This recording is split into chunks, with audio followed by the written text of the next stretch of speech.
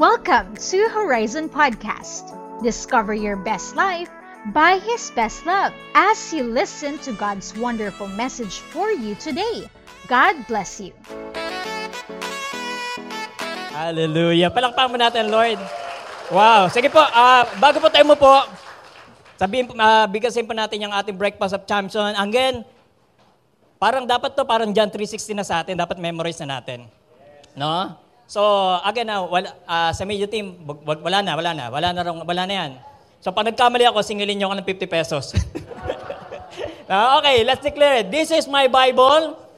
I am what says I am. I can do what it says I can do. Because God is who say He is. I will love it, live it, and learn from it. Lord, open my eyes that I may see. Open my ears that I may hear. Open my heart that I may receive, and open my mouth that I may speak, and I will never be the same. In Jesus' name, amen, amen, amen. Praise God. Salamat. So, maaari na po tayong makaupo. Ang gwapo ko dito teka, selfie. Okay. Pasensya na, no? Wala lang, excited lang to share the Word of God. Kanina habang nag-a-announce si Tatay Mans, no, I remember one time nakausap ko pa si Pastor JR ng Praise Christian Fellowship. Sabi ko, Pastor, nakita kami sa Palawan. Sabi ko, Pastor, ano ba ang sekreto mo? Sabi ko, ano ba ang sekreto mo? At grabe talaga kung paano ka pagpalain ng Lord, lalo na dyan sa ginagawa mo para sa Panginoon. Sabi niya, bro, 3 bagay. Ano? Sabi ko, ano, Pastor? Prayer, Holy Spirit, Bible. And yung sinasabi kanina ni Tatay Man sa atin, sa kanyang mga announcement, yun eh. Prayer, Holy Spirit, Word of God. If we have yung tatlo na yon, grabe, imagine natin ano yung power na pwedeng ibigay sa atin. I was so excited kanina, binabanggit ni Tatay Man about the Holy Spirit. Yeah, it's true. Imagine, yung Holy Spirit nasa loob mo. Itong Holy Spirit nasa sayo. Imagine, ano ang kaya mong gawin? If you read the book of Acts, sabi nga natin, ang book of Acts is the Acts of the Holy Spirit. Grabe, pag ako napunta sa book of Acts, maniwala kayo sa akin, hindi ko mabitawan. Pag binasa ko yung book of Acts, binabasa ko siya ng tuloy-tuloy.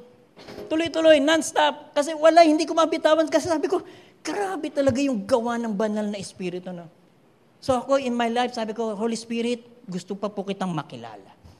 Pag ang Holy Spirit ay nakilala natin, at siya ay talagang nasa puso natin, nasa buhay natin, maranasan natin yung kanyang manifestation, hindi ko lang alam ano ang pwede nating marating, ano ang pwede nating magawa, ano magawa ng Holy Spirit sa buhay natin, ganoon din sa buhay ng marami po sa atin. Amen? So I pray na 2023, no? Kilalanin natin ang banal na Espiritu. Ano ang kayang gawin ng Holy Spirit sa atin? I tell you, you will never be the same again pag naranasan mo ang kapangyarihan ng Santong Espiritu. Ang aking panalangin nga, sabi ko sa banal na Espiritu, Lord, Holy Spirit, tulungan mo ako. Sabi nga, prayer ni Tatay, let the meditation of my mouth, lahat pleasing sa iyo. At kung ano man, sabi ko sa Holy Spirit, kung ano yung sa akin lang, tapon mo sa hangin, alisin mo sa akin yan. Amen? Amen. So, handa na po ba tayo sa salita ng Diyos? Okay, umpisahan po natin dito. Sana all. Marami siguro sa atin, no? Bubusingin na lang ako, ha? Baka sabihin ninyo, ito naman si Pimek, bagong tinira ka agad ako. Again, nauunahan ko na, ha? Bato-bato sa langit, ang tamahan ay sa pool. Tamahan ay sa pool. Siguro minsan, wag ka na magtaas ng kamay, nasabi mo to, sana all. December 24, 12 midnight, sana all may ka-holding hands. December 31, 12 midnight, sana all may ka-holding hands ulit. Habang nanood ng fireworks, wala eh. Di ba? Minsan may nakita ka sa kapitbahay mo, may bago siyang gamit. Ang sabi natin, sana all. Nakita mo yung friend mo, may bagong jowa, sana all. Sana all ka dyan, 5 years old ka pa lang. Huy! Sana all ka dyan. Di ba? Ganun eh, no? Kumbaga, I think before 2020, nauso itong word. Bakit? Ang language daw po kasi natin ngayon, dynamic. Ibig sabihin, nagbabago-bago. No?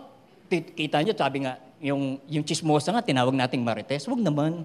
No? Yung, alam mo yung chismosa, tinawag natin marites. Ako may kaibigan din akong marites, si Ma'am Marites. No? Nakita natin, yung language no, dynamic, nagbabago-bago. May time nga na may panahon na, actually, alam nyo to ni Melay. Pag nag-usap yan si Melay, andito ba si Manel? Tsaka yung asawa ko. May lingwahe sila na parang alien, pero nagkakaintindihan sila. Backless language daw. Diba? Backless. Nagbabago-bago ang lingwahe. No, ngayon iba na yung language eh. So minsan indirect na nga daw eh. No, indirect na nga yung language. Minsan tanungin mo, kumain ka na ba? Anong dapat sagot? Oo, hindi. Anong sagot ng iba? Busog pa ako. Di ba? Galit ko ba sa akin? Sa tingin mo, na nagbabago na kasi sabi nga, may mga estudyante pong nag-aral, pinag-aralan po nila about this language, yung pagiging indirect ng mga language na natin, yung pagiging dynamic ng language natin. At isa po sa inaral nila, itong sana all. Inaral to ng isang university, nag-aral sila, ano ba yung sana all? So ang ginawa nila, nagpunta sila sa iba ring mga universidad, nag-interview ng mga estudyante, ano ba ang ibig sabihin mo pag sinabi mong sana all? So they have these interviews at different university at nakapag-gather sila ng data. Ulitin ko bato-bato sa langit, tamaan sa pool. Ito po yung naging conclusion nila sa sana all.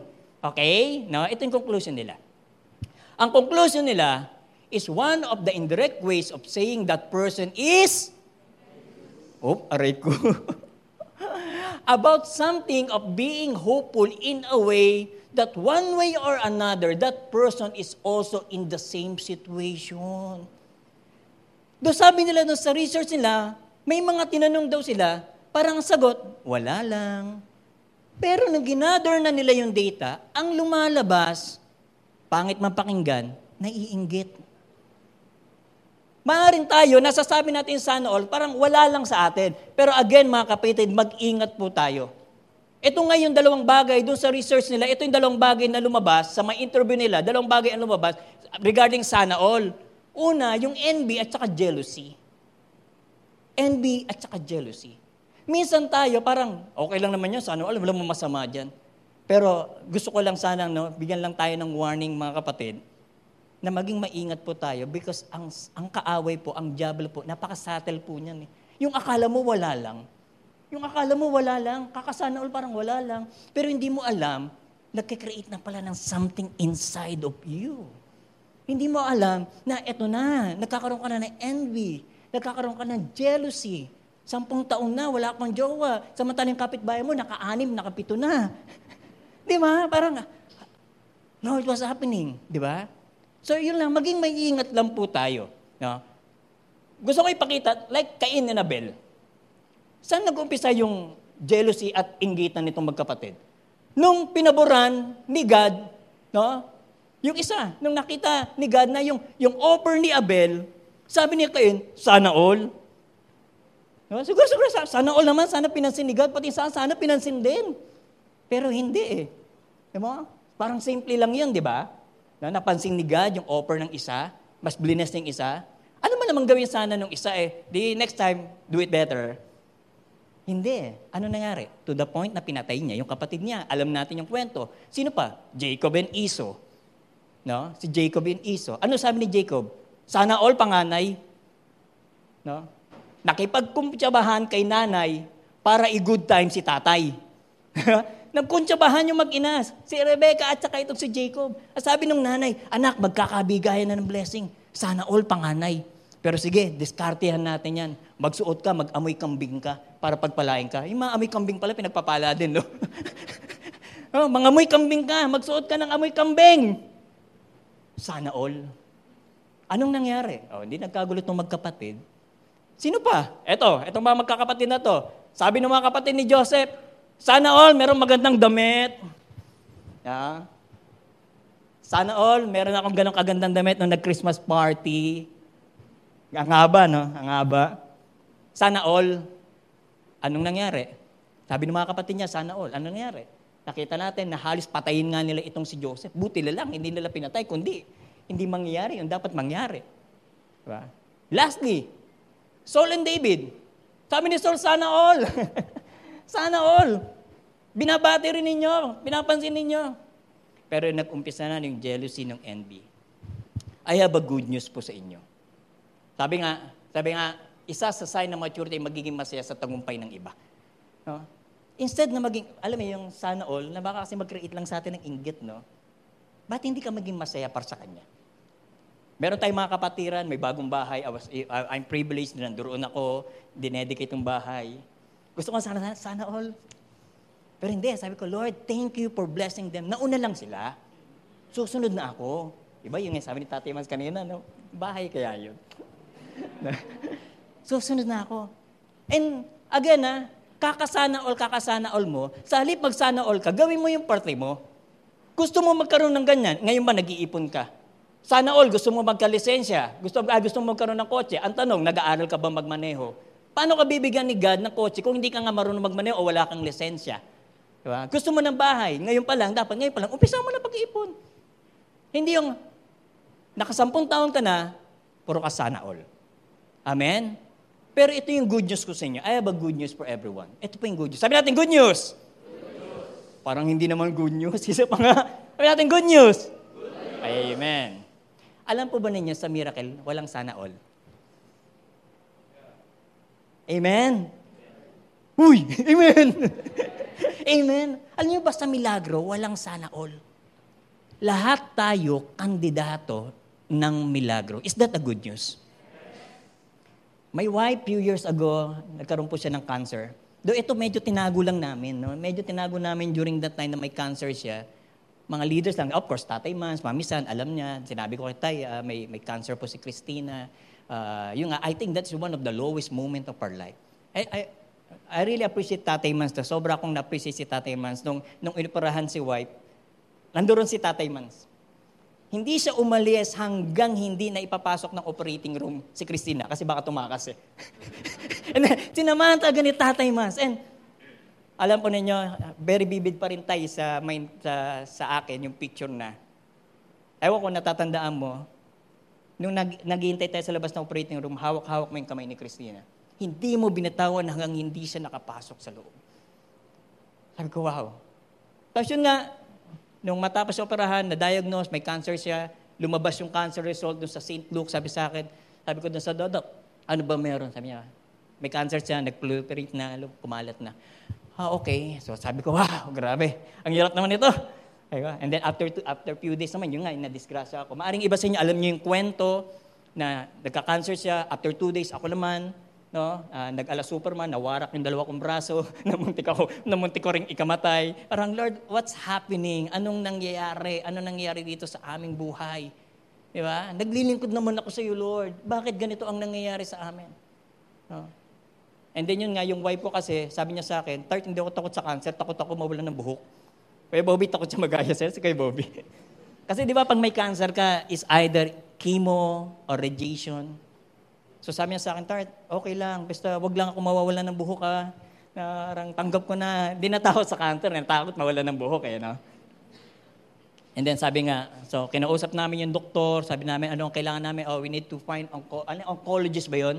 Maghanap tayo para malaman natin kung anong treatment ang pwede sa kanya, kung yung request niya na radiation, di radiation ang gawin natin. So we have a higher testing, no? Nagkaroon kami ng higher test, nagpunta kami sa isang laboratory uli, nag-test uli, and grabe ang ginawa ng Panginoon. Grabe ang ginawa ng Panginoon. Miraculously, gumaling po yung wife ko. Gumaling po siya. Nung bumalik kami sa ospital, nung nakita ng pinaka-head na doktor niya, sabi niya, paano nangyari ito? Sabi niya, bro, wala na eh. Sabi niya, wala na eh.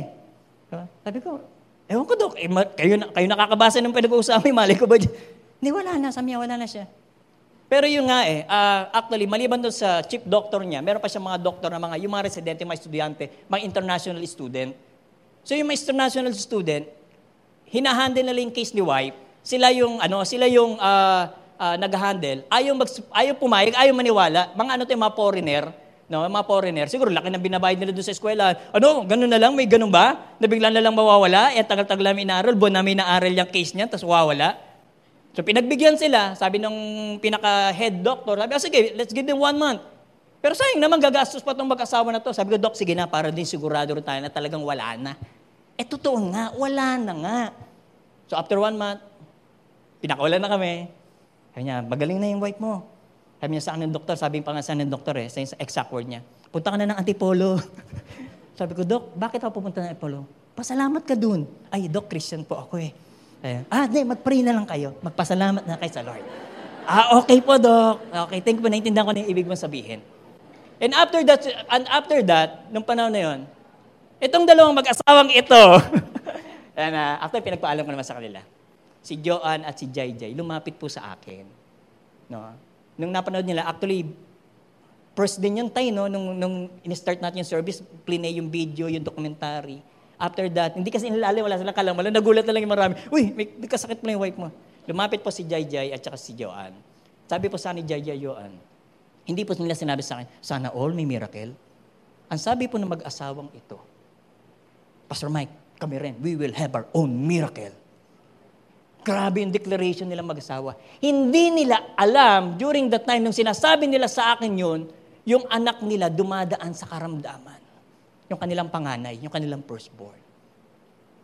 And to make the long story short, to God be the glory, they have also their own miracle. Gumaling po si Yaj. Miraculously, gumaling ko ng anak. Ano pong point natin dito? Yun nga po lahat tayo, we are candidate for miracle. There's a miracle for you. There are miracle for me. Hindi sa miracle, wala yung sana all. Sana all katulad ni P. Mike. Sana all katulad nila Jai. Sana all katulad nila Pastora Dij. Sana all. Ano pa milagro mo, Pinky? Magkakamilagro pa lang to si Pinky. In Jesus' name. Makakabili rin tayo ng gusto mo. Binili, no? Nagpapakout na ako para sa'yo. Na, sana all, lahat tayo, hindi sana all, kundi lahat tayo makakaranas ng milagro. Tingnan po natin itong ating passage. Ang ating pong passage, I take it from the Luke chapter 1, no? Sa Lucas chapter 1. Sabi doon, is as much as many have taken to compile a narrative of the things that had been accomplished among us, verse 2, just as those from the beginning were eyewitnesses and ministered to the word have delivered them to us. It seems good to me, having followed all things closely at the same time past, to write an orderly, sabi natin, orderly account for you, most excellent Theophilus. So ito pong Luke, ang sumulat po nito, obviously, si Luke. At si Luke po, doktor. Okay? No? Sa mga, bago na, si Luke po, doktor. Kaya po, meron mo tayong tinatawag na Saint Luke. Okay? Kaya meron po tayong Saint Luke. Sabi doon, so that you may have certainty, sabi natin certainty, concerning the things you have been taught. Verse 5. Ito na. Ito po yung pag-uusapan po natin. Napakagandang narrative sa Biblia. Ang sabi doon, in the days of Herod, king of Judea, there was a priest was named Zechariah. Sabi natin, Zechariah. Of the division of Abiah, and he had a wife from the daughter of Aaron, and her name was Elizabeth. So merong mag-asawa, actually pareha sila, galing sila sa priestly family. Kasi si Zechariah priest, at alam natin na si Aaron ay priest. So galing sa lahi ni Aaron itong si Elizabeth. So both of them galing sa priestly family. And they were both righteous before God, walking blamelessly. So itong mag-asawa na to, they walk blamelessly, they are righteous, and in all the commandments and statutes of the Lord. Yan po siyang mag-asawa na yan. Ganun po sila. But, sabi natin, they had no child. Ay, nakakalungkot naman. No? Itong mag-asawang ito, they are walking both righteously, blamelessly, pero wala silang anak. Bakit? Because Elizabeth was barren and both of them were advanced in years. Hindi po ibig sabihin na naglilingkod ka. Hindi ibig sabihin na minsan, parang ako guilty ako dun eh. When I experience mga tragedies sa buhay ko, parang Lord, naglilingkod naman ako sa iyo. Anong nangyayari sa akin dito? Sa dami ng mga pinagdaanan ko mga life threatening, parang palagi nang tanong ko kay Lord, Lord, galit ka ba sa akin? So again baka kasi marami sa atin na nagsi-church naman ako, God Nagdi-devotion pa nga ako 3 times a day eh. Diba? Nagpe-pray pa nga ako. Actually, yung prayer namin, kukunin ko yung pamadaling araw eh. No, yun yung kukunin ko, yung mga pamadaling araw. So, ibig sabihin, hindi exempted. No, hindi exempted. Part yan ng ating buhay Kristiyano. Part yan ng ating paglakad sa ating Panginoon. So yun nga, itong mag-asawang ito, though they are walking blamelessly before God, meron silang, ito yung bat na wala silang anak. Bakit? Kasi barren. No, barren si Elizabeth, and both of them are advanced in years. In verse 8, now while he was serving as a priest before God, I love this. While he was serving as a priest before God, so again in the previous verse, wala nga silang anak, pero tingnan nyo itong si Zechariah. Kahit wala siyang anak, still he's serving. Serving. O baka yung pangarap mo ng 2022, hindi na ibigay ni God. Ano sabi mo? 2023, ayawan na. Ayawan na to. No, but with Zechariah, matuto tayo kay Zechariah. Bangamat wala to Lord, sige na, bakit? Ang unang pagkatawag ko maging priest Diba? Hindi naman pagiging tatay Alam ni Zechariah na ang ni Lord ang pagkatawag mo sa priest Kumbaga, kung bibigyan mo lang ako ng anak, bonus lang ito. Alam mo, kapatid, kung ikaw naglilingkod, sinabi nga tinurungan ni Pastor Leia, di ba? Sobrang ganda nung sinabi ni Pastor Leia. Pag ikaw naglilingkod kay God, favor ni God yun. Amen? Pag ikaw inassign ni God na, okay, paglingkuran mo ako, favor ni God yan. Sino rito? Mga girls. Pag sinabi ni Piolo Pascual, pwede ba kita maging PA? Tatanggi ka? Ayoko nga. Piolo Pascual? No. Tingin mo sa akin. Baka, sige, PA mo ako. No, pwede ako. Di ba? Tapos yung while he was serving, so Zechariah still served God. Even na meron siyang mga pinagdadaanan, meron silang mga bagay na maaring hindi nila nakuha.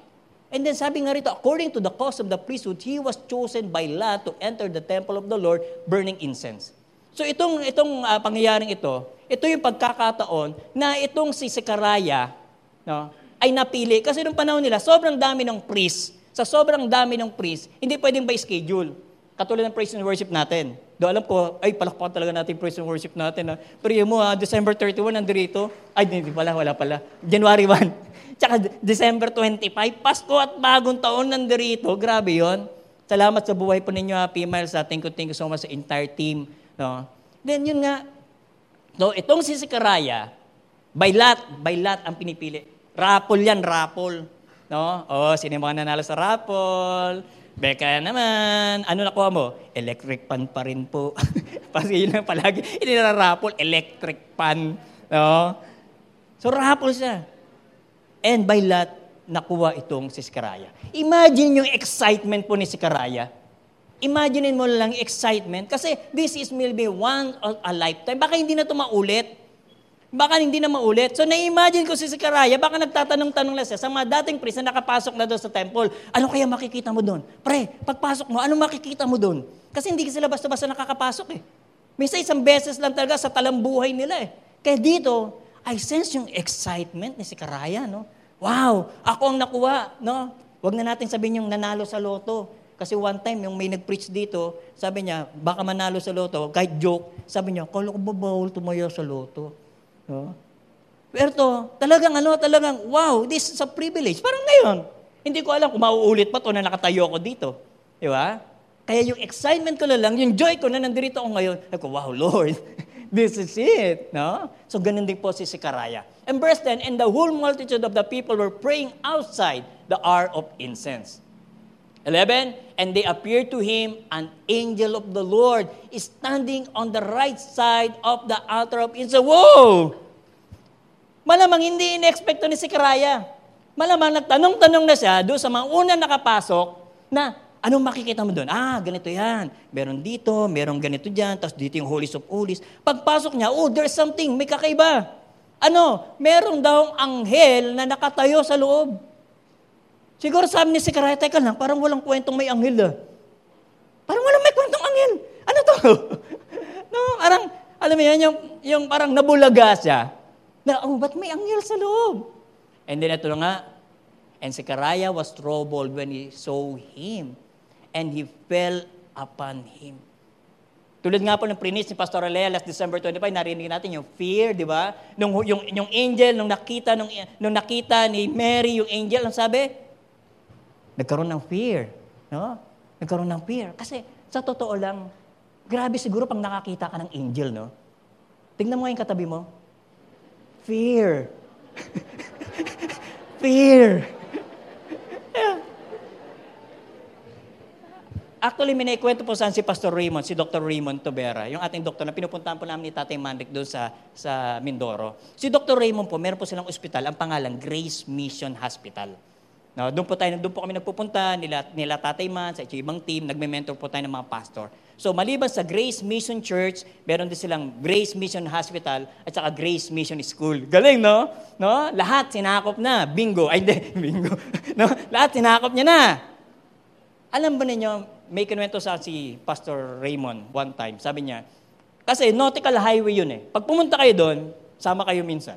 Sagutin lang ninyo pamasahe nyo. At saka magdala kayo ng supot kasi sasakay tayo ng barko. Maalon, baka masuka tayo. So, nautical highway siya. Asing highway talaga siya. Then along the road, along the highway, yung hospital. One time, nagkaroon daw ng disgrasya. No, nagkaroon ng disgrasya, matinding car accident along the highway.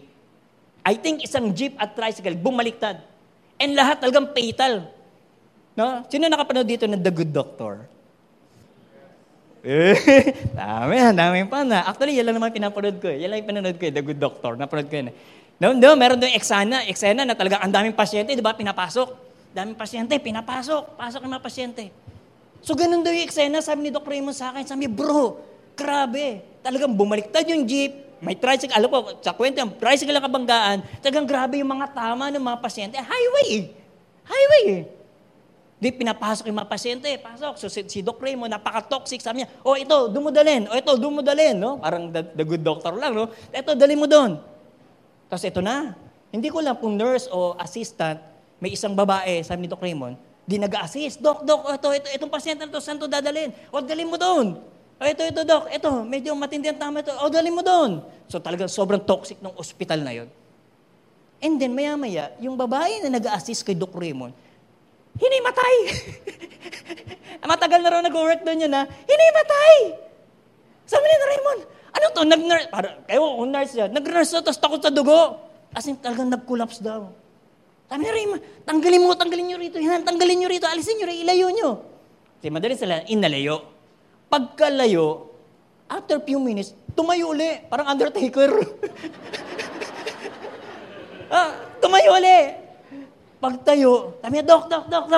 Mag-a-assist uli ako. Sabi ni Raymond, hindi na. Magpahinga ka na. Kami nang bahala rito.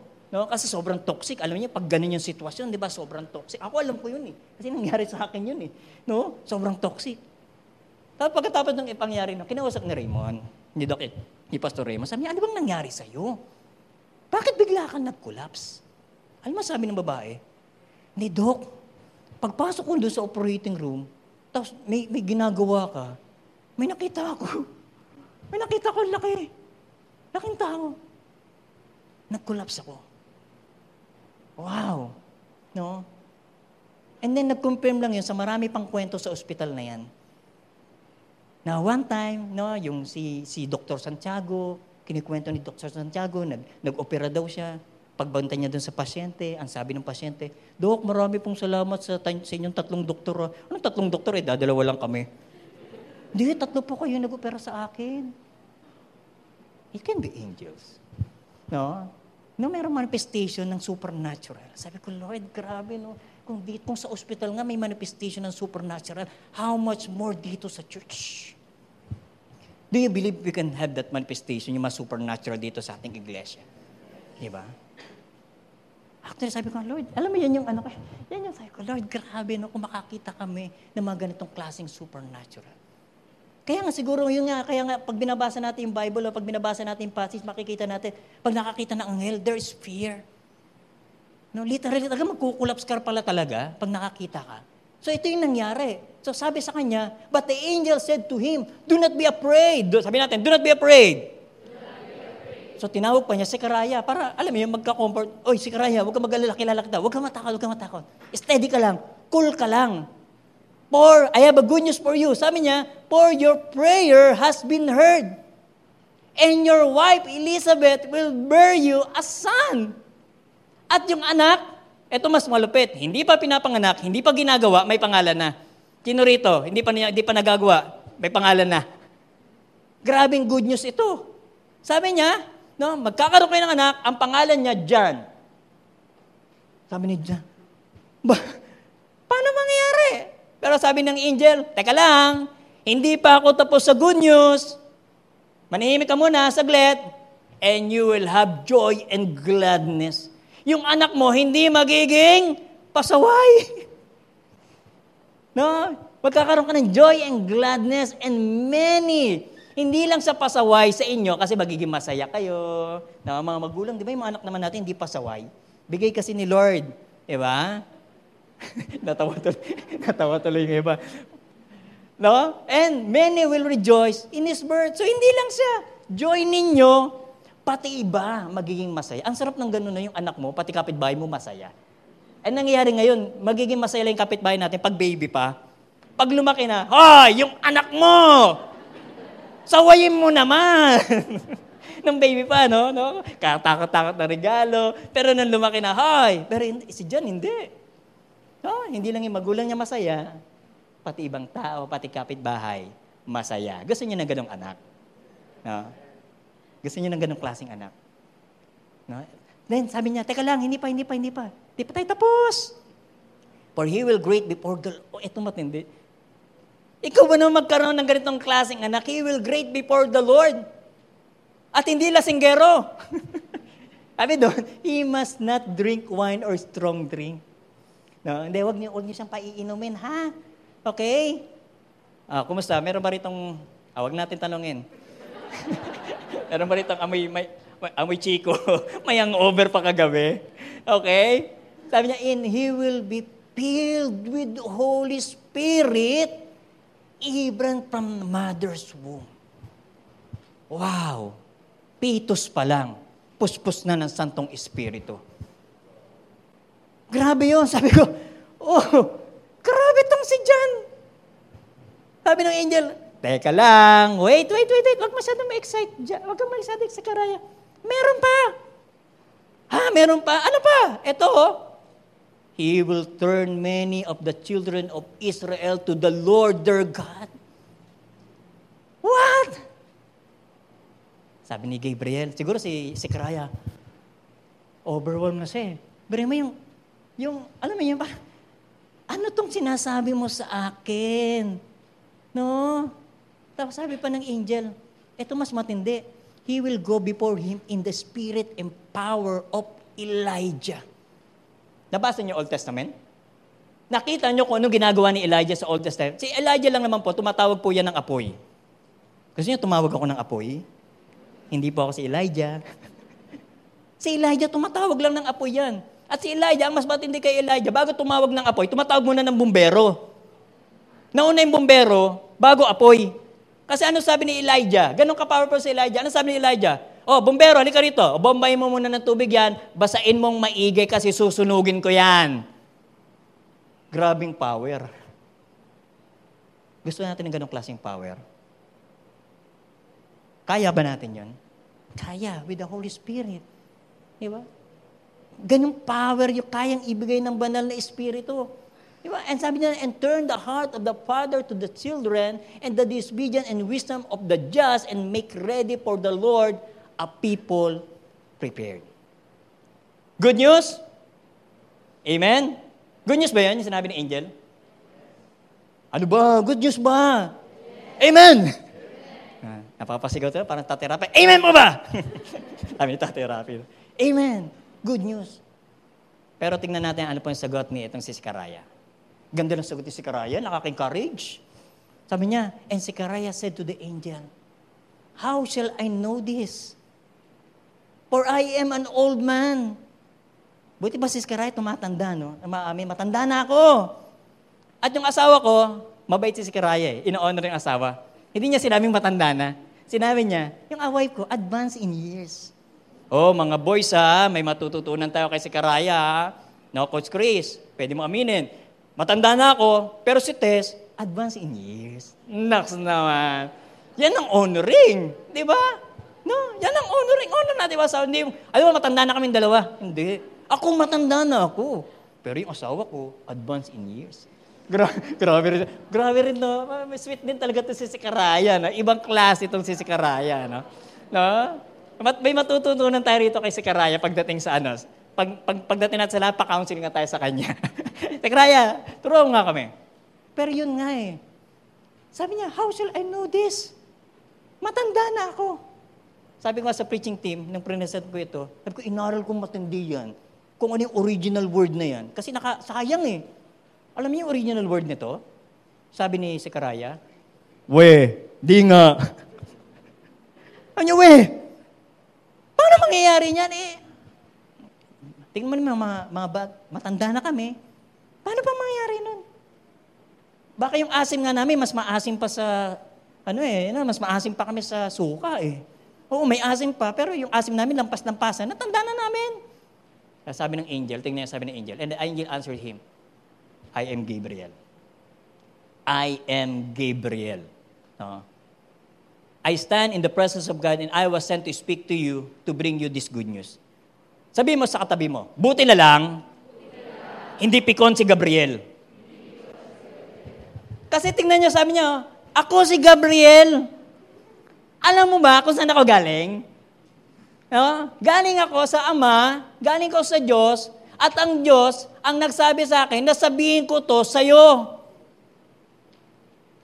Yun ang sabi niya, sabihin ko to sa'yo. At alam mo ba, Sekaraya, nakatayo ko sa tabi ni God.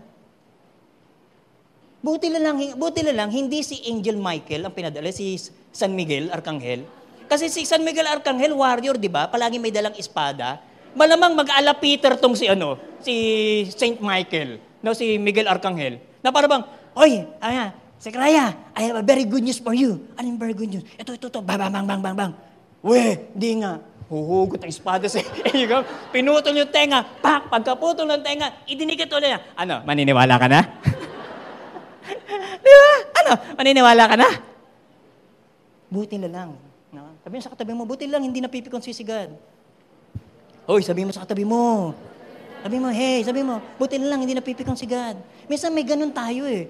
Na para bang, siguro kung, alam mo, napikon si, iniisip ko lang, alam mo, napikon tong si Gabriel, umakyat ng langit, pag-akyat niya, sabi niya kay God, Lord, di ba priest yan si Sekaraya? Oo, priest siya. Hindi yata nagbabasa ng Bible niya eh.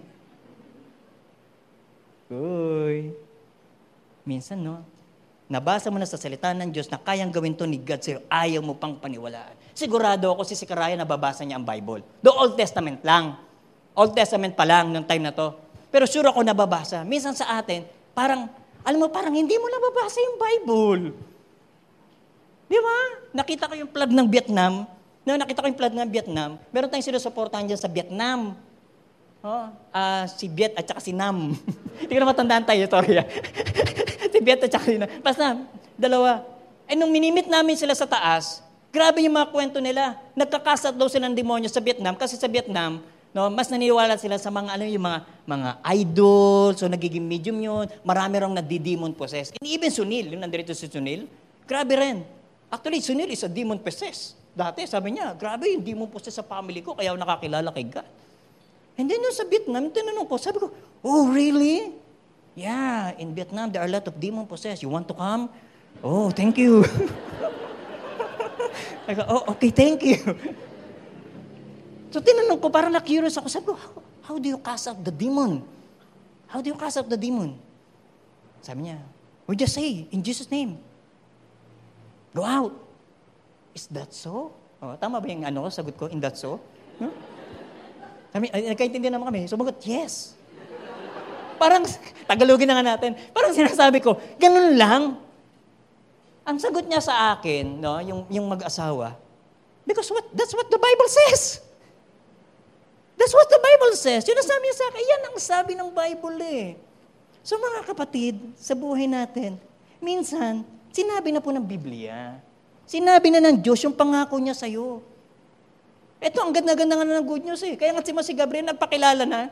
No, nagpakilala na ako. Ako si Gabriel. Sekaraya, ako si Gabriel. At buti lang, napaka-gracious ni God. No, kung bumalik si Gabriel sa lahat, sabi niya, Lord, hanap ka na lang iba, maraming priest dyan. Sa iba na lang natin ibigay yung blessing. Oh, ano ka? Baka meron ng blessing si God sa'yo.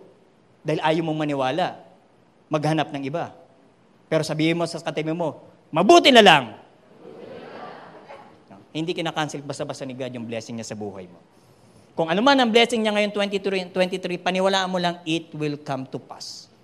Because you are a candidate also for miracle. Amen po ba? Palakpak pa natin ang Lord. Amen. Amen. And then sabi nga doon, eto na lang ang naging parang quoting quote kay dahil nga sabi ng angel, okay, nilabas ni Angel Gabriel yung kanyang remote control, mute ka. And behold, he will be silent and unable to speak until the day that this thing take place. Sige, manahimik ka muna hanggang ipanganak yan para mapatunayan ko sa iyo na totoo ang sinabi ko because you did not believe my word which will be fulfilled in their time. So si Gabriel may dala siyang remote, mute. So nangyari, labas si Zechariah sa templo and the people were waiting for Zechariah and they were wondering at his delay in the temple. So ano kaya nangyari? Bakit nagtatagal? Baka sobrang niyang na-enjoy. No, sobrang niyang na-enjoy yung sa loob. Baka grabe na-enjoy niya yung presence ni God. Nagtatagal. At paglabas ni Zechariah, and we came out, he was unable to speak dahil na-mute nga siya doon, and they realized they had been seen a vision in the temple, and he kept making sign to them and remain mute. Sino rito na Christmas party, naglaro ng charade? Si Zechariah po nagpauso po nun. Sinesenyas niya na ganito. Sabi na, buntis na anghel, nakakita ka ng buntis na anghel sa loob. Senyas na siya, buntis nga na anghel. Diba? Grabe, no? And then, yun nga, after that, and his time service was ended, he went home. Nung na-mute siya, naniwala na siya na anghel nga kausap niya at magkakatotoo. Kaya dito, sabi niya, excited siya, anong oras kaya matatapos ng service? Again, no? May mga bata ba rito? Wala naman, di ba? Again, si John the Baptist, hindi siya virgin birth. Si Mary, virgin birth. Si John the Baptist, hindi. So, dapat may mangyari. So, ito nga sabi, and when his time service has ended, he went to his home. Siguro bago siya, naligo muna siya. Nag-shower muna siya.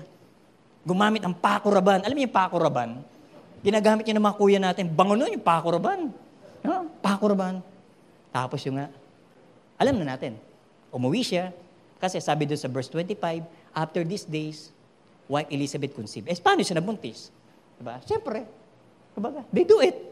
And for the 5 months, she kept herself hidden, saying, thus the Lord has done for me in the days when He looked on me to take away my reproach among people. What a miracle. Amen? Grabing milagro. No? Pag-uusapan po natin ito, may 3 bagay po ako. Bakit lahat may milagro? Bakit lahat tayo candidate for miracle? Because anyone can receive. Ikaw, ako, we are a candidate for miracle. Lahat tayo, we can receive. Sabihin mo sa katabi mo, candidate ka. There's a miracle for you. So lahat tayo, everyone, lahat na nakakilala sa Panginoon, lahat na tumanggap sa ating Panginoon, you are part of this. Anyone can receive. May mga miracle na binigay sa iyo si Lord. May mga miracle na nandiyan lang yan, nakaporma lang yan, nakaabang lang yan para sa iyo. Kaya nga wala nga sana all pagdating sa miracle eh. No? Kasi makikita natin, yung mag-asawa, ano bang meron sila? Meron sila barrenness. Old age. Di ba? Pero hindi yon ang naging dahilan para hindi nila maranasan yung milagro ng Diyos sa kanilang buhay. Amen? Ano ang meron ka? Pastor, ito lang po ako eh. Dahilan ba yan para hindi gawin ng Diyos ang milagro niya sa buhay mo? Sabi nga rito, but they had no child, Elizabeth was barren, and both of them were advanced years. Ito yung pinagdadaanan nila. Pero hindi nahinto si God, hindi napigilan ang kamay ni Lord para gumawa ng milagro sa mag-asawang ito, bagamat they are barren, bagamat they are already in old age. No? Ito po yung good news. Sabi natin, good news. Ang good news, no one is too young And no one is too old to experience God's miracle. Hindi natin pwede sabihin, para sa mga pastor lang yan, mga milagro na yan. Para lang yan sa mga matitinding maglingkod, para sa kanila milagro na yan. Hindi. Para sa lahat ang milagro. Para sa iyo, kailangan mong paniwalaan. Sabi mo, sino rito man nag-ignite? Yung galing sa camp, andi rito ba? O, tulog pa sila kasi napagod doon sa ignite. Meron ba rito? Pakitaas nga yung mga kamay. Ayun, isa, dalawa. Wow! Palakpakan naman natin itong mga igniters natin. Alam ba ninyo na kayo ay candidate sa milagro ng Diyos? Na kung ano man yung mga natutunan ninyo doon sa Ignite, wow, yan ang mga, alam mo, yan yung magiging yan yung mga magiging tool natin, yung mga natutunan ninyo para magmilagro ang Diyos sa inyo at magmilagro ang Diyos sa buhay ninyo para doon sa iba. Okay? No? So yung mga igniters natin huwag niyo sabihin, igniters pa lang, ignite pa lang naman po ako Okay lang, kahit ignite pa lang yan. Pwedeng mangyari yan. May something happen dyan. May mangyayari at mangyayari dyan. So again, there is no one too young and no one is too old. So dito makita natin, edad ang pinag-uusapan. Pero sa Panginoon, kahit yung sitwasyon o posisyon natin sa buhay, hindi pinag-uusapan pagdating sa milagro. Hindi po pinag-uusapan yun. Kahit sabihin mo, ano pa ang nationality mo, ano pa ang race mo, hindi pinag-uusapan yun. Everybody has its own miracle. May mga milagro ang bawat isa po na ibinagkaloob po ang Panginoon sa atin. Si Mary is example ng bata pa lang ng milagro. Ito yung pinipreach si Pastor Alea. So sabi nga ng mga Bible scholar, mga 15 years old, kasi sa panahonan nila, basta ang babae nagkaroon na ng menstruation, pwede na mag-asawa. No? So posible, batang-bata pa siya, nung kinatagpo siya ng Panginoon, tingnan niyo si Mary. Batang-bata pa. Kaya yung mga igniters, no? Alam po niyo, buhay ninyo, pwede nang gamitin ng Panginoon yan. Gagamitin ni Lord yung buhay ninyo para kayo ay pag maglagruhan niya. So sa mga thunders, advance in age na lang para masaya. Sa mga advance in age, no? Alam ba ninyo na ginagamit ni Lord yung ating mga buhay para rin maging milagro sa ibang tao? Ako inamin ko, may edad na rin ako. I'm already 48. Yung wife ko, 47, nag-celebrate lang siya ng birthday niya. Salamat sa Panginoon. No? Na kahit meron ka ng edad, alam mo ba, minsan yung edad natin, ginagamit nga yan ng milagro ng Diyos. Kasi yung wisdom, no? Tapos yung pag may kinounsel kang mga bata, na, Coach Chris, paano ba yung ganito? Hindi, alam mo yun, yung babalikan ka nila, milagro yun. Coach Chris, we're okay na, salamat sa mga advices mo. Milagro yun Diba? Mga milagro yun. So katulad ni Mary, huwag mo sabihin bata ka. Huwag mo sabihin, ito yung sitwasyon ko. Huwag mo sabihin barren ka. Huwag mo sabihin may edad ka. Huwag mo sabihin na iba po kasi yung sitwasyon namin sa family. No? Pamilya namin parang impyerno Kasi every time na aalis ang tatay ko, makalis na nga sa impyernong bahay na to.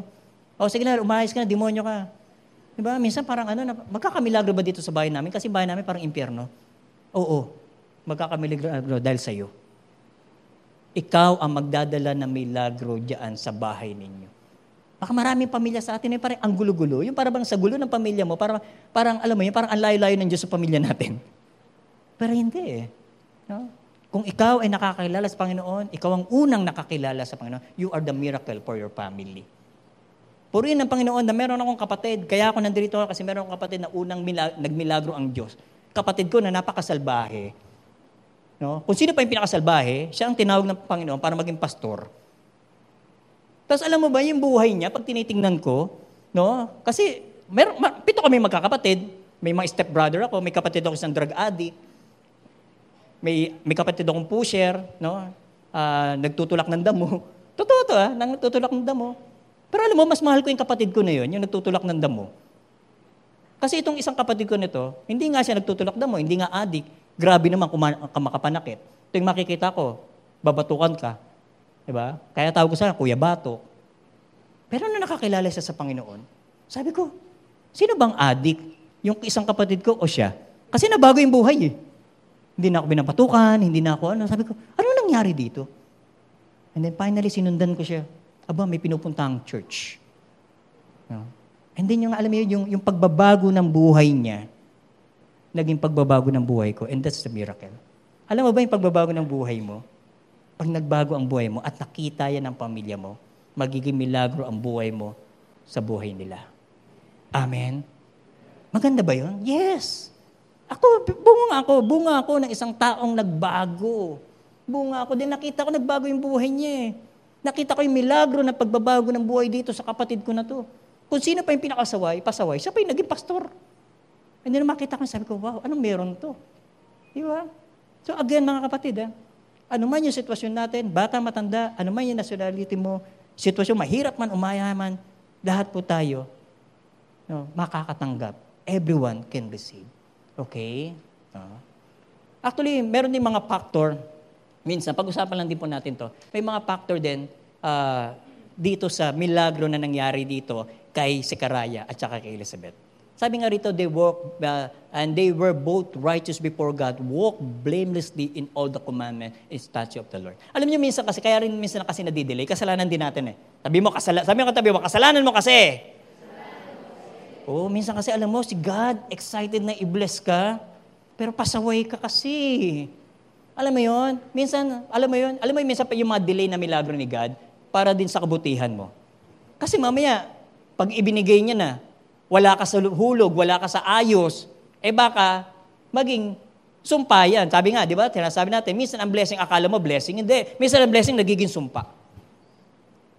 Ako, bago ako nabinigyan ni Lord ng kotse, ang tagal na panalangin. Kasi nung una akong binigyan ng kotse ng Panginoon, kung saan biraws ako nakarating. Pero binata pa po ako nun, ha? Binata pa po ako nun. Sama natin sa asawa ko. Binata pa po ako nun. No? Ibig sabihin, hindi ako handa. Pasaway pa ako nun eh. Kaya it take time. Kaya nung dumating ang panahon, nung ako'y nasa horizon na, by God's grace, salamat sa Panginoon, sa biyaya ng Panginoon, nasasamahan ko si Tatay Mans, I remember yung mga panahon po namin ni Tatay Mans, pag nagme-mentor siya, wala kaming kotse nun. Nangihiram lang kami. Salamat sa buhay ni Kuya Plo, si Eleanor, kung alam niyo si Eleanor, yung kulay pulang kotse, sa iba, alam niyo, kilala si Eleanor, yun yung palagi namin inihiram. Inihiram. So gagawin ko, kukunin ko kay Kuya Plo, napaka-generous si Kuya Plo. Alam mo, pag maghihiram kayo ng kotse, andiyan ba si Kuya Plo, kung nanonood ka dyan, kikwento ko lang, alam mo si Kuya Plo, pag hiniraman yung kotse, nagagalit yan pag pinupultak yung kotse. Ang sarap hiraman, no? Yung pag sinuli mo yung kotse, Pastor, ba't pinultak mo yung kotse? Ba't minalik mo ng puno? Ayaw niya, sabi ko, sarap talaga hiraman na to, no? Isasagari mo yung pag binalik mo, wala nang gasolina. Diba? And then, sabi ko, Lord, mukhang ready na ako, Lord, para sa sasakyan, no? Kasi ang dami namin lakad ni Tatay Mans, no? Naglambing ako kay God, ginamit ko si Tatay Mans. Hindi, totoo. Naglambing ako kay God. Sabi ko, Lord, sige na. Para hindi ko na rin istorbo yun si Kuya Plo. Naabala rin si Kuya Plo. Ginamit pa si Kuya Plo. And by God's grace, biniyayaan tayo ng sasakyan. At alam ba ninyo, nung lumabas yung sasakyan ko Sabado, November 26 start, no? Tama, November 26, Sabado. Sunday, when we pray for that car, sabi namin, Lord, eto binigay mo, gagamitin natin to sa ministry. November 26, lumabas. So dapat Sunday, nakakotse na yung mga pamilya ko. Sabi ko sa mga pamilya ko, ay, mag-commute muna kayo. May lakad kami ni Tatay Mans. Kasi may preaching that time si Tatay Mans doon sa Antipolo. Sa Bulacan. Yun yung unang-unang biyahe ng sasakyan. Di ba? So, nakita ko, okay, ready na nga ako. Ready na ako. Di ba? Ready na ako. Yun naman din yung prayer ng mga anak ko. So again, minsan yung mga milagro, ready ka ba? Maayos ka ba kay God? Kasi minsan, baka naman kasi, ang gulo-gulo mo kay God, baka makasama pa sa'yo yan. I-check mo rin sarili mo. Kaya minsan baka nagagalit ka kay God, naiinis ka kay God. Lord, ang tagal-tagal naman. Ang tanong ni God, teka muna, ako ba matagal? Nakaporma na ako, eto na nga, ayos ka lang. 2023, sabi mo sa katabi mo, ayos ka lang. Umayos ka lang. Sabi nga, righteousness and walking blameless before God. Okay? Righteousness attract the favor of God. Gusto mo ng favor ni God? Mamuhay tayo ng maayos. No? Alam niyo yung mga favor God na kayang ibigay sa atin, alam niyo, you cannot imagine. Grabe lang po yung kayang ibigay ni God na favor sa bawat isa sa atin. If we walk sa Kanya ng maayos ang ating mabuhay. Ano po? No? So, pangalawa din po, na isa sa naging factor, na hindi naman palaging ganito, no? Naging factor is yun nga, yung kahit ano ang sitwasyon, He was serving. Hindi siya tumigil sa paglilingkod. In my life, there's a lot of time na, ayoko na Lord, suko na ako. Maaring iba sa inyo, alam nyo, di ba yung kwento ko na na-disgrace ako? Actually, hindi ko lang kinikwento. Ayoko na kikwento. Hindi ko sinashare to publicly. No? Hindi ko na sinashare. Simula nung na-disgrace kami last year, hindi ko talaga siya sinashare. Maaari sa mga close friends, sa mga tao, ano ba yung eksaktong nangyari nung na-disgrace ko, na almost mamatay yung 3 kong anak. No, grabe, no? Almost mamatay yung 3 kong anak. Ang maganda pa, ang ano pa rito, galing kami sa church during that time, galing kami sa church.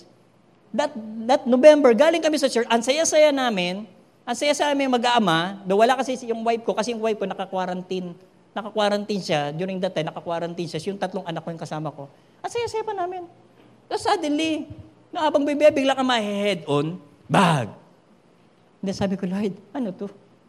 Ano nangyari? Damay pa yung 3 kong anak. Alam mo yun, yung parang, sabi ko, Lord, grabe na. Until now, minsan, alam mo yun, minsan pag dumadaan ako dun sa kalsada yung aksidente, minsan nagpa-flashback pa rin po sa akin. Alam mo yun, parang napapaano. Alam mo yun, may ganun pa rin ako. Dito kami na-disgrasya, dito kami sinalubong ng truck. Basta na kung truck lang Yung driver, lasing na lasing. Sobrang lasing ng driver. Sinalubong niya kami. Diba? Sinalubong niya kami.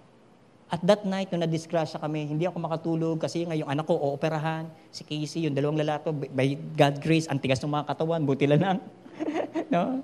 Yung babae, ang medyo tinamaan, kailangan operahan. I thank, again, salamat uli kay Tatay Man, salamat kay Mami San, at yung mga, alam nyo kung sino yung mga unang nagtakbuhan sa ospital, salamat talaga. No? Nung nalaman nyo, nadurong kayong lahat. No? Si Mami San, dahil wala nga si Christina, si Mami San, ang naging nanay muna ni Casey. No, siya muna yung tumayo na hindi iniwan ni Mami San si Casey. Nadurulan din siya sa tabi ni Casey. Alam niyo, sobrang ako, I just want to use the opportunity to thank talaga Mami San and Tatay Man. Sa mga lowest point ng buhay namin, nandoon palagi sila. No? So hindi lang sa lowest point, even sa yung mga join namin, nandoon din sila. Salamat talaga. At meron tayong mga pastor, mga nanay at tatay, na katulad ni Tatay Man at ni Mami San. No? Amen? Masaya ba tayo? I will thank God for their life. Salamat sa buhay nila, sa patuloy lang paglilingkod. Yun nga And that time, sabi ko, Lord, ayoko na mag-serve. Kung ganito lang din palagi. Pero alam nyo, nakuha ko pa rin mag-devotion. Kinabukasan, devotion pa rin ako. And grabe lang yung word ni Lord sa akin. Sabi niya, your present situation will not be compared to the glory that God will do in your life. Yun yung sinabi ni Lord sa akin. Sabi ko, okay Lord, sige. Magpapatuloy po ako. Alam mo, kaya ako nakatayo ngayon dito. Pwede na ako mag-quit Pero may mga promises pa po si Lord sa atin. May mga promises pa si Lord na inaabangan ko. Tulad ng prayer kanina Tatay Man, thank you, I receive it. Lord, at salamat Panginoon sa declaration, I receive it. Napaka-privilege ko, no? Napag-pray pa tayo ni Tatay Man. Napag-declare pa siya sa akin, I receive it. Kaya ako nandirito nga nagpapatuloy pa rin maglingkod. Ikaw kapatid, baka sabi mo, last year, tama na yun ang paglilingkod ko, stop na ako. Wag. No. Continue to serve the Lord. Kahit ano man yung sitwasyon mo, alam mo yung pinagdadaan mo, continue to serve God. Okay? Pangalawa, bakit lahat may milagro? Because anyone can believe. Lahat tayo pwedeng maniwala. Tignan po natin to. Sabi doon, and Zechariah said to the angel, how shall I know this? Paano mangyayari ito? Again, hindi po model si Zechariah dito ha. Huwag po natin siyang gagayahin. Huwag niyo siyang gayahin. Huwag niyo gayahin si Zechariah kasi dito, nang nakita niya yung sitwasyon niya, nawala na siya ng pananampalataya, nawala Parang, paano mangyayari yan? Kaya nga siya Dahil hindi siya naniniwala na But guys, we can do better than him. Bakit? Alam niyo kung bakit anong dahilan? We have the entire Bible na. Nandirito na yung pangako ni Lord. Sinabi niya na. At ang sabi ng Biblia, wala daw maging yung tuldok sa Biblia, mangyayari yan sa buhay mo. Naniniwala ka ba doon? Na bawat sasabihin ni God, lahat ng pangako ni God sa kanyang salita, it will surely happen. It will come to pass. No? Lahat yan mangyayari. Amen? Gusto ko lang tingnan po natin doon. Nung si Sekaraya, nung nagpakita si Gabriel sa kanya, sinabi ni Sekaraya ni Gabriel sa kanya, Sekaraya, ito ang magiging anak mo. May pangalan na yan, ito yung good news, ito yung good news. Ang sagot ni Sekaraya, how? Diba tama niya? Paano mangyayari yan tanda ko na. Barin pa yung asawa ko, how? Pero tingnan niyo yung sagot ni Gabriel. Yung sinabi ni Gabriel sa kanya, actually hindi nga siya sumagot nagpakilala si Gabriel Anong sabi niya? Who? Nagis niyo?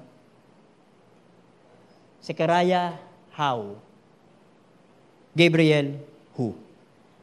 Sa buhay mo, baka ang tanong mo kay Lord, Lord, paano? Lord, paano? Oo, importante yung paano, mga kapatid. Kaya nga tayo dito sa church, meron tayong mga SOL1, SOL2. Yan yung paano, that's the how. Yan yung process. Pero as we go to the process, huwag kalimutan yung who. Huwag mong kalimutan yung who. Diba, tinuruan tayong mag-evangelize, tinuruan tayong gumamit ng one verse, pumunta ka sa labas, alam mo na yung how. The problem is, natatakot kang pumunta sa labas. Nahihiya ka. Remember, who? Who? Sino ang magpapadala sa'yo sa labas? In the Great Commission, ang sabi ng Great Commission, sabi niya, and I will be with you. Kasama mo ako. Isa sa favorite verse ko, yung Acts 1:8. And you will be my witness in Jerusalem, Judea, Samaria, and even to the remotest part of the world. When the Holy Spirit comes upon us. Who? Sino yung nasa puso mo ngayon? Sino yung kasama mo ngayon? Yes, alam natin yung how. Pero the question is, who? Importante yung how, mga kapatid. Importante yan, huwag mawawala yung how. Pero sometimes, nangingibabaw yung how Lord, parang imposible naman po yan. Parang hindi naman po mangyayari yan. Sa sitwasyon ko ngayon, pwede ba? Sabi ni God sa'yo, no? Maaring I'm speaking to someone here. Alam mo ang sinasabi ni God sa'yo? Who? Sino? Sabi ni Gabriel, ako ay galing sa Panginoon. Ako ang nagsasabi sa iyo niyan. Galing yan kay God. Hindi ko yan hinugot kung saan. Si God ang nagsasabi sa iyo niyan. Ganon din ngayon kapatid. Si God ang nagsasabi sa iyo kung ano yung kaya mong gawin. Ano ang kayang gawin ng Diyos sa buhay mo. Si God, kay God galing yun. Who? Amen? Amen? Do you believe? Naniniwala ba kayo doon? Na kayang gawin ni God yan sa mga bawat buhay po natin. So the good news is, whether with small faith or big faith, we can still experience God's miracle. Again, wag natin maging model, no? Maging model itong si Sekaraya. Pero kita nga ninyo, hindi na nga naniwala, gumawa pa rin si God. How much more, meron kang small faith? How much more, pinalakas mo pa yung faith mo. Parang faith katulad ni Elijah. Ay kapatid, maniwala ka, apoy na ang tatawagin mo. No? Apoy na ang tatawagin mo. Pag yung grabe yung faith mo, hindi lang nanatiling maliit. Again, huwag din natin asamin na ang faith natin is small. Pero encouragement ito sa mga baguhan, sa mga nag-uumbisa, sa mga igniters, no? Kailangan, gawin din natin yung yes, okay lang yung small, pero alam mo yun, i-cultivate natin yung pananampalataya na yan, i-cultivate mo hanggang, alam mo, ako minsan sa buhay ko, sabi ko nga, ginawa na to dati ni God Ginawa na to dati ni God. Sa buhay mo, balikan mo yung mga ginawa na dati ni God. Sa tingin mo ba hindi kayang ulitin ni God yan? Binayaran ni God yung utang mo? Sa tingin mo hindi kayang... Ay, hindi kaya. Wag yung utang. Dapat ikaw magbayad nun. Wag mo pabayad kay God. Wag mo pabayad kay God yung utang. Hindi, yung nga yan. Alam mo yon? Sa mga financial struggle mo, binigyan ka ni Lord ng breakthrough. Diba? Gusto ko lang pag-usapan itong small. No, wala rito sa wala dito sa PowerPoint. Pero gusto ko lang po tingnan po natin, kasi di ba pag nabanggit yung small faith, ang unang papasok po sa atin, yung small as a mustard seed. Tama? Yung mustard seed eh. Sabi nga ni Jesus, di ba, if you have a faith as small, sabi nga, actually sa Matthew 17 yun eh. No? Matthew chapter 17. Basahin ko lang po sa inyo rito. No? And then sabi niya, then the disciple came to Jesus privately, said, why could we not cast out the demon? Okay? Ang sagot ni Jesus, He said to them, because of your little faith. Ano yung kwento rito? Kasi si Jesus galing sa transfiguration pagbaba. Ngayon, pagbaba ni Jesus, merong sumalubong sa kanyang tatay. Ang sabi sa kanya ng tatay, Jesus, yung anak ko, nadidemonyo. Pero hindi po mapagaling ng inyong mga disipulo. Sabi ni Jesus sa pakamat, ang little faith naman ninyo. And then yun nga, dun sa story, napagaling ni Jesus. So nagtanong yung mga disciple. Sabi nila, Jesus, bakit hindi namin mapalayas yung demonyo na yun? So sabi niya, because you have little faith. Pero pansinin po ninyo ito. For truly I say to you, if you have faith like a grain of mustard seed, ulitin ko pa yun ha. For truly I say to you, if you have faith like grain of mustard seed, you will say to this mountain, move from here to there, and it will move, and nothing will be impossible to you. One time po, nag-preach po tayo dyan sa Matienza. Ewan ko kung natatandaan ng mga iba sa inyo na sa Matienza. Nag-preach ako, nagdala ako ng mustard seed. Tama? Sino yung mga nakatanggap ng mustard seed? Tumubo ba? Ay, hindi nyo tinanim. Nagdala ako ng mustard seed. Tapos pinapila ko lahat. No? Pinapila ko lahat. One for you, one for you, one for you. No? Ibig sabihin, nung araw pa lang, may gulay na talaga ako. Na-promote pa, no? May gulay na talaga ako. Nagbigay ako ng mga mustard seed. I was meditating on this passage. Sabi ni Jesus, no? Little faith. Pero sabi niya, if you have faith like a grain of mustard seed. Sabi niya, kaya raw hindi na pala, may little faith. Isa lang personal revelation sa akin ni God. Alam niyo, ang faith dapat nakikita. Kasi baka yung faith natin, ultimo microscope, pag tinignan, hindi makita. Di ba? Minsan yung pananampalataya, sinasabi mo may pananampalataya ka. Nung tinignan sa lalim ng microscope na ginamit, hindi pa makita. Pero sinasabi ni Jesus, kung yung faith mo raw, parang mustard seed, ibig sabihin, kahit malit lang yan, basta nakikita. Gusto mong siran yung nanay mo. Sabi mo, may pananampalataya ka. Alam mo, yung faith lang, nalapitan mo yung nanay mo, sabi mo sa kanya, Ma, may gusto kong i-share. Faith na yun. Kasi di ba minsan nakakatakot lapitan yung mga magulang natin? Ang nanay ko, nahirapan ako i-share ng gospel. Kasi nung lumalapit ako sa kanya, paling, Ma, may magandang balita ako sa'yo. Ano na naman yan, yung Bible na naman. Kumain ka na, gutom na naman yan. Ganun palagi niya sinasabi sa akin. Pero that's already faith eh. Yung humakbang ka lang, mustard seed na yun. Ibig sabihin, visible. Ayan, magkakaroon tayo ng Acts Saturday. May faith ako. Na may mangyayari dyan sa Acts Saturday na yan. Ang tanong, nandoon ka ba? Pupunta ka ba? Hahakbang ka ba? Na pag may nakita ka isang tao nakatambay dyan, lalapit ka, Lord, I have faith. I have faith. Alam mo yung mustard seed faith? Yung paghakbang mo, yung paglapit mo pa lang. Faith na yun eh. Okay lang kung tinanggihan ka. Di ba? Kami ni Pastor Benji, nung kabataan namin, ako, naranasan kong habuli ng taga, promise. Doon sa Rizal, alam niyo sa Rizal, hindi nakapunta doon sa Rizal. No? Kasi yun ang madalas namin gamitin nung kabataan namin, nung kami nagka-camp. Tapos pagkatapos ng mag-camp, kaya saturated ng gospel yung Rizal na yan yung Rizal Recreation, iikot kami doon, ikot kami doon, mag-share ng gospel. Minsan, natsempohan ko, pikon yata, asar yata, baka inaway ng asawa. Ang kukulit ninyo, panglima ka na! Sabi mo naman sa akin, ang kulit nyo kanina, pakikatok ng katok eh. Ay, naglabas talaga ng taga. Takbo ako eh. Sabi ko, Lord, ano ba naman to? Sabi ko, okay lang kung mamamatay ako because of the gospel. Di ba? Pero yung fact na kinatok ko siya, kahit panglima na ako. Di ba? Kahit panglima na ako. Yan, si Pastor Ben, madalas ko kasama dun eh. Tawag sa kanya bench boy kasi bench eh. Ako swatch boy. Kasi nung araw may peke akong swatch na suot. Di ba? Faith yun. Yung mga toka lang ng baka yun yung mustard seed faith mo eh.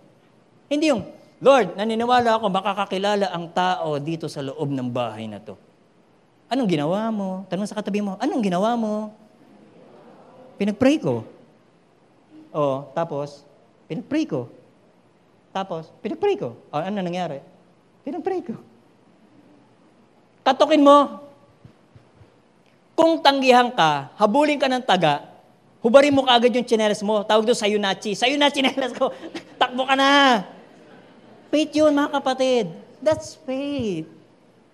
Kaya nga yung sinasabing, nung minemeditate ko to, sabi ko, Lord, sabi niya, little faith, walang nangyari. Mustard seed, small din yun. Ang nakita ko doon, yung mustard seed kasi, naalala ko yung mustard seed na pinamagay ko doon sa Matienza. Yung mustard seed, nakikita, kahit sobrang liit lang po talaga niya. Yung sa akin nga, nawala eh.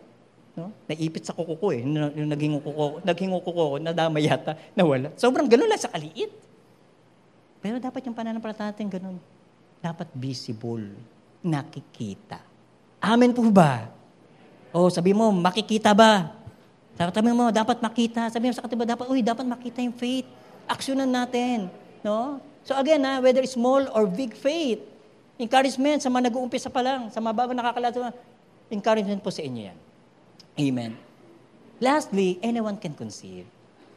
Uy. Pastor Benz, kailan ba lalabas yung kinoconceive mo? Nakita ko si Pastor Benz eh. Anyone can conceive. Lahat po tayo. Sabi nga sa spiritual, pwede po tayong mabuntis.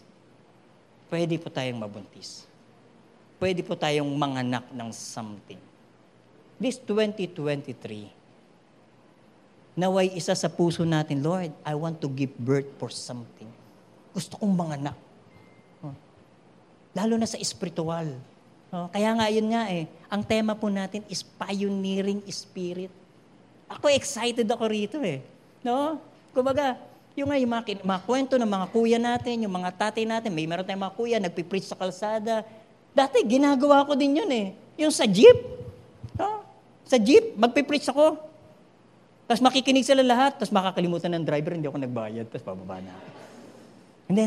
Hindi nga, ginagawa ko dati yun. Pa-istorbo lang po saglit Huwag po kayo mag-alala, hindi po ako manghihingi sa inyo. May pera po ako, may pamasahe po ako, gusto ko lang po mag-share ng salita ng Diyos po sa inyo. That's pioneering spirit. Sabi ko, wow, grabe. And I thank God dun sa word na binigay ng Lord sa ating pastor, dito sa ating church. Because I'm so expectant something great will going to happen. Magugulat tayo, people are coming. Again, So, i-desire natin, Lord, ano pa yung iko-conceive ko? Ano Lord, yung i-give birth ko ngayong 2023? Lalo na sa mga spiritual po na bagay. Amen? Katulad ni Elizabeth. Bagamat parang napaka-imposible, pero sabi nga nung kanta, walang imposible sa ating Diyos. Kayang-kaya niya gawin lahat. Kahirap. Sa tingin mo, kahirap ng buhay, walang imposible sa ating Diyos. Sabi mo, walang imposible. Amen? And ito nga sabi nga rito, after these days, Elizabeth conceived. And for 5 months, she kept herself hidden, saying, "Thus the Lord has done for me the days when He looked on me to take away my reproach among people." Maaring meron na mga tinanim ng Panginoon sa buhay mo. O yung mga kapatiran natin na ikaw ay naglilingkod ka na sa God. It's about time again, balikan natin yan. Start ulit tayo. Let's give birth again. Okay? Wala namang problema. Panganak natin ulit. Let's give birth again. Conceive again. This is the opportunity ulit para sa atin na binigay ni Lord. Kaya salamat sa Panginoon na binigyan tayo ng word ni God. No, binigyan tayo ni word ni God na yung pioneering spirit. And I believe, itong mensahe na ito is so connected with that kind of pioneering spirit. Na tayong lahat, buntisin nawa tayo ng banal na espiritu.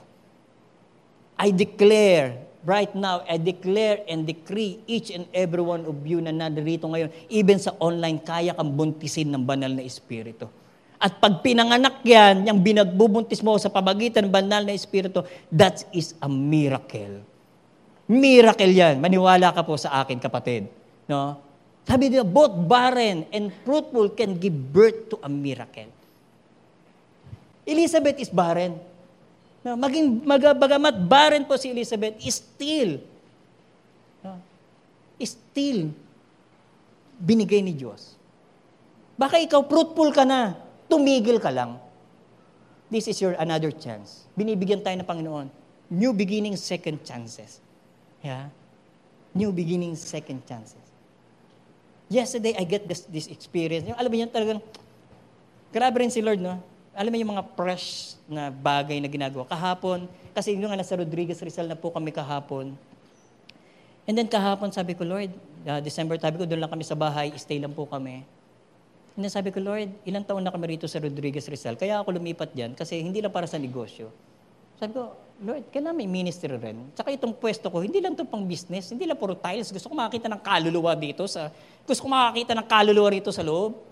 No, hindi yung kaluluwa na umaaligid-aligid, bis yung kaluluwang may katawan. Lord, gusto kong paggamit itong, ang laki kasi ng pwesto ko eh.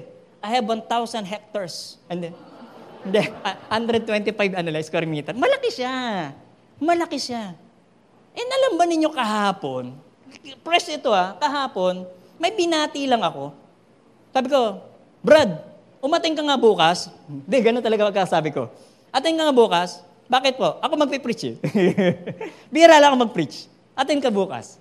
Ay, sabi niya, hindi po ako makakapunta. Sabi ko, bakit di ka makapunta? Nasa Rodriguez po ako.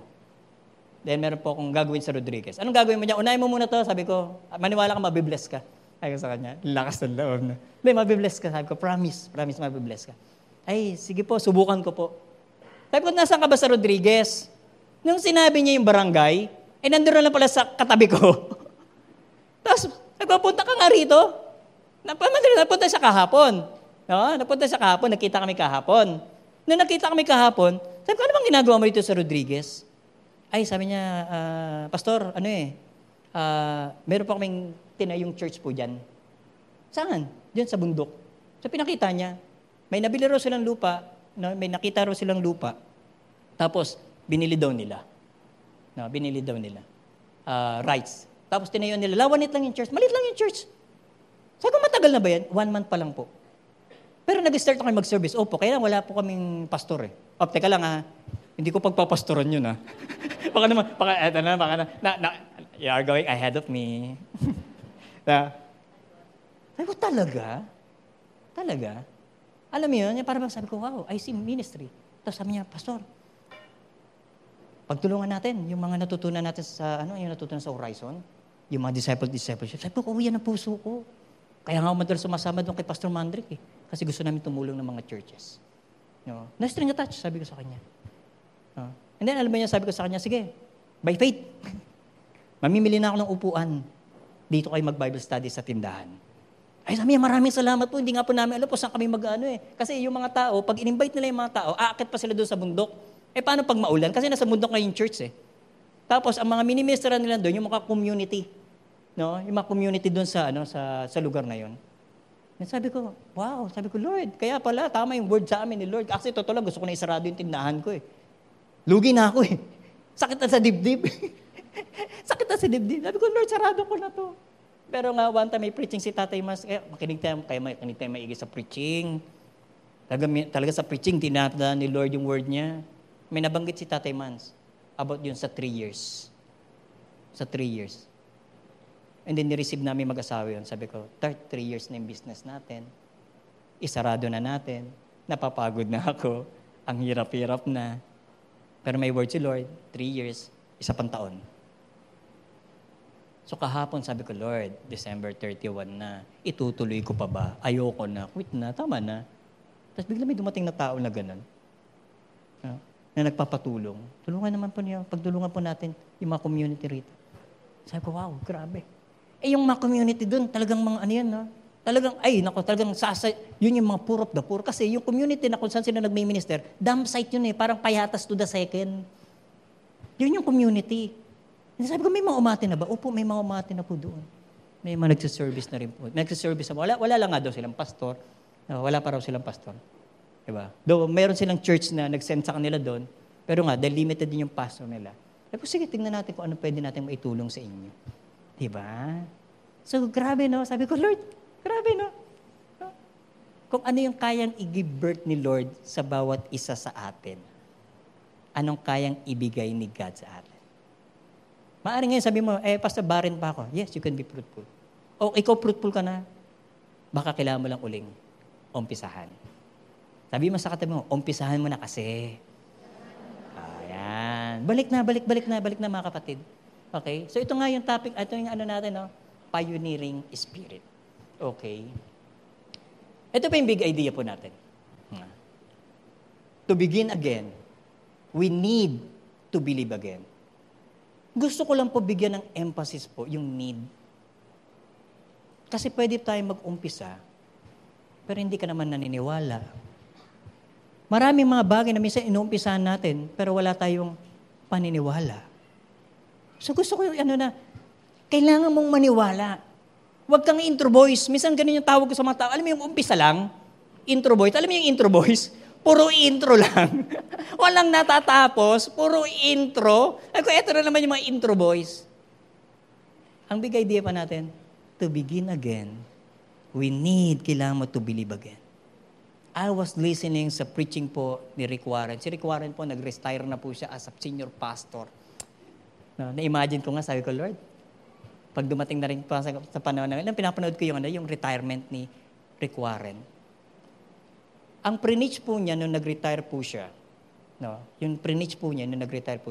ay yung kauna-unahang preaching niya nung inumpisahan niya, yung simbahan na yun. Yung kauna-unahan.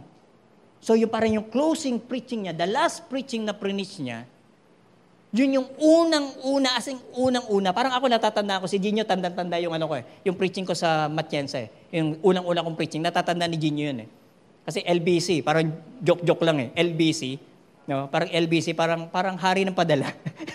Parang joke-joke lang yung sermon, hari ng padala. LBC. So pinakinggan ko yung preaching ni Rick Warren. Grabe. Sabi nga ni Rick Warren, begin with the end in mind. Tapos nung pinipreach po niya yun, grabe yung sinasabi niya. Para bang, panoorin po ninyo, hanapin po niyo yung last preaching ni Rick Warren. Parang it's too good to be true. Na meron siya mga inimbitahan na dumating, na halos hindi nga daw niya kilala yung mga yun Parang sa email lang or whatever niya nakilala yung mga yun, tapos nagpakita. And he was sharing what kind of church ang itatayo nila. So bago niya umpisahan yun, bago niya ginawa yun, siya muna naniniwala siya na kayang mapangyari yung mga sinabi niya. Ikaw kapatid, baka this time again to believe again. Kala ko yung kanta natin kanina, I lift my hand to believe again. We need to believe again. Then pag naniwala ka na God, kaya mo to. You can do it. You can do it. I tell you, hindi na mahirap sa'yo mag-umpisa. At isa pa sa promise ni God, babalik lang din tayo. Yung kanina sinabi ko, the who. Sino? Sino ba yan? Siya lang naman yung nag-promise sa'yo that when the Holy Spirit comes upon you, you will become my witness in Jerusalem, Judea, Samaria, and even to the remotest part of the earth. Grabing pangako ni Lord na. Hindi ka lang pang Jerusalem, kapatid. Sabi, hindi ka lang pang Jerusalem. Pang Judea ka, pang Samaria ka, even to the remotest part of the earth. Hindi po natin alam kung saan po tayo dadalhin itong pioneering spirit natin. But I tell you, yung pangako ng Diyos sa salita niya, even to the remotest part of the earth, dadalhin po niya tayo doon. Pero kailangan mo natin, malaman din sa buhay natin, the who. Sino ba ang kasama natin dito? Ang kasama natin dito, walang iba ang ating Panginoon. Walang iba ang kasama natin dito, ang banal na Espiritu that will empower each and every one of you, that every time you step out in faith, I tell you, you will experience the supernatural power of the Holy Spirit sa bawat galaw po natin. Pagtiwalaan lang po talaga natin ang banal na Espiritu. Amen? Amen? Are you blessed with the Word of God? Are you empowered po ba tayo sa salita ng Diyos? Grabe din pa, no? Grabe lang po talaga ang salita ng Diyos. So ngayon po sa sacred space po natin, ano yung mga bagay na, Lord, kailangan ko ulit maniwala. Baka may mga bagay kasi na binitawan na tayo. Parang, Lord, it's too good to be true na eh. Pero this time, let's have a time with God. Sa ilang minuto natin with our sacred space, let's have time with God alone. Na, Lord, maniniwala po ako. And I will begin again. Talk to God. Usap kayo ni Lord. Usap kayo ni Lord, ha? Pag-usapin ni God, ha? Again, ha? Isipin mo, sino ito? Sino to? Sino tong kausap mo? Sino tong nagbibigay sa iyo ng mga bagay na to? The who? Sino siya? Amen? Okay. Sige, doon po punta tayo po ay mag-sacred for 2 minutes. Sacred space po tayo. Oh, hallelujah. Oh, thank you, Jesus. Thank you for listening. If you have been blessed by this, you can personally join us in our weekly Sunday services. To get updated with Horizon, visit our Facebook page at facebook.com/TheHorizonEXP. See you next time on the Horizon Podcast.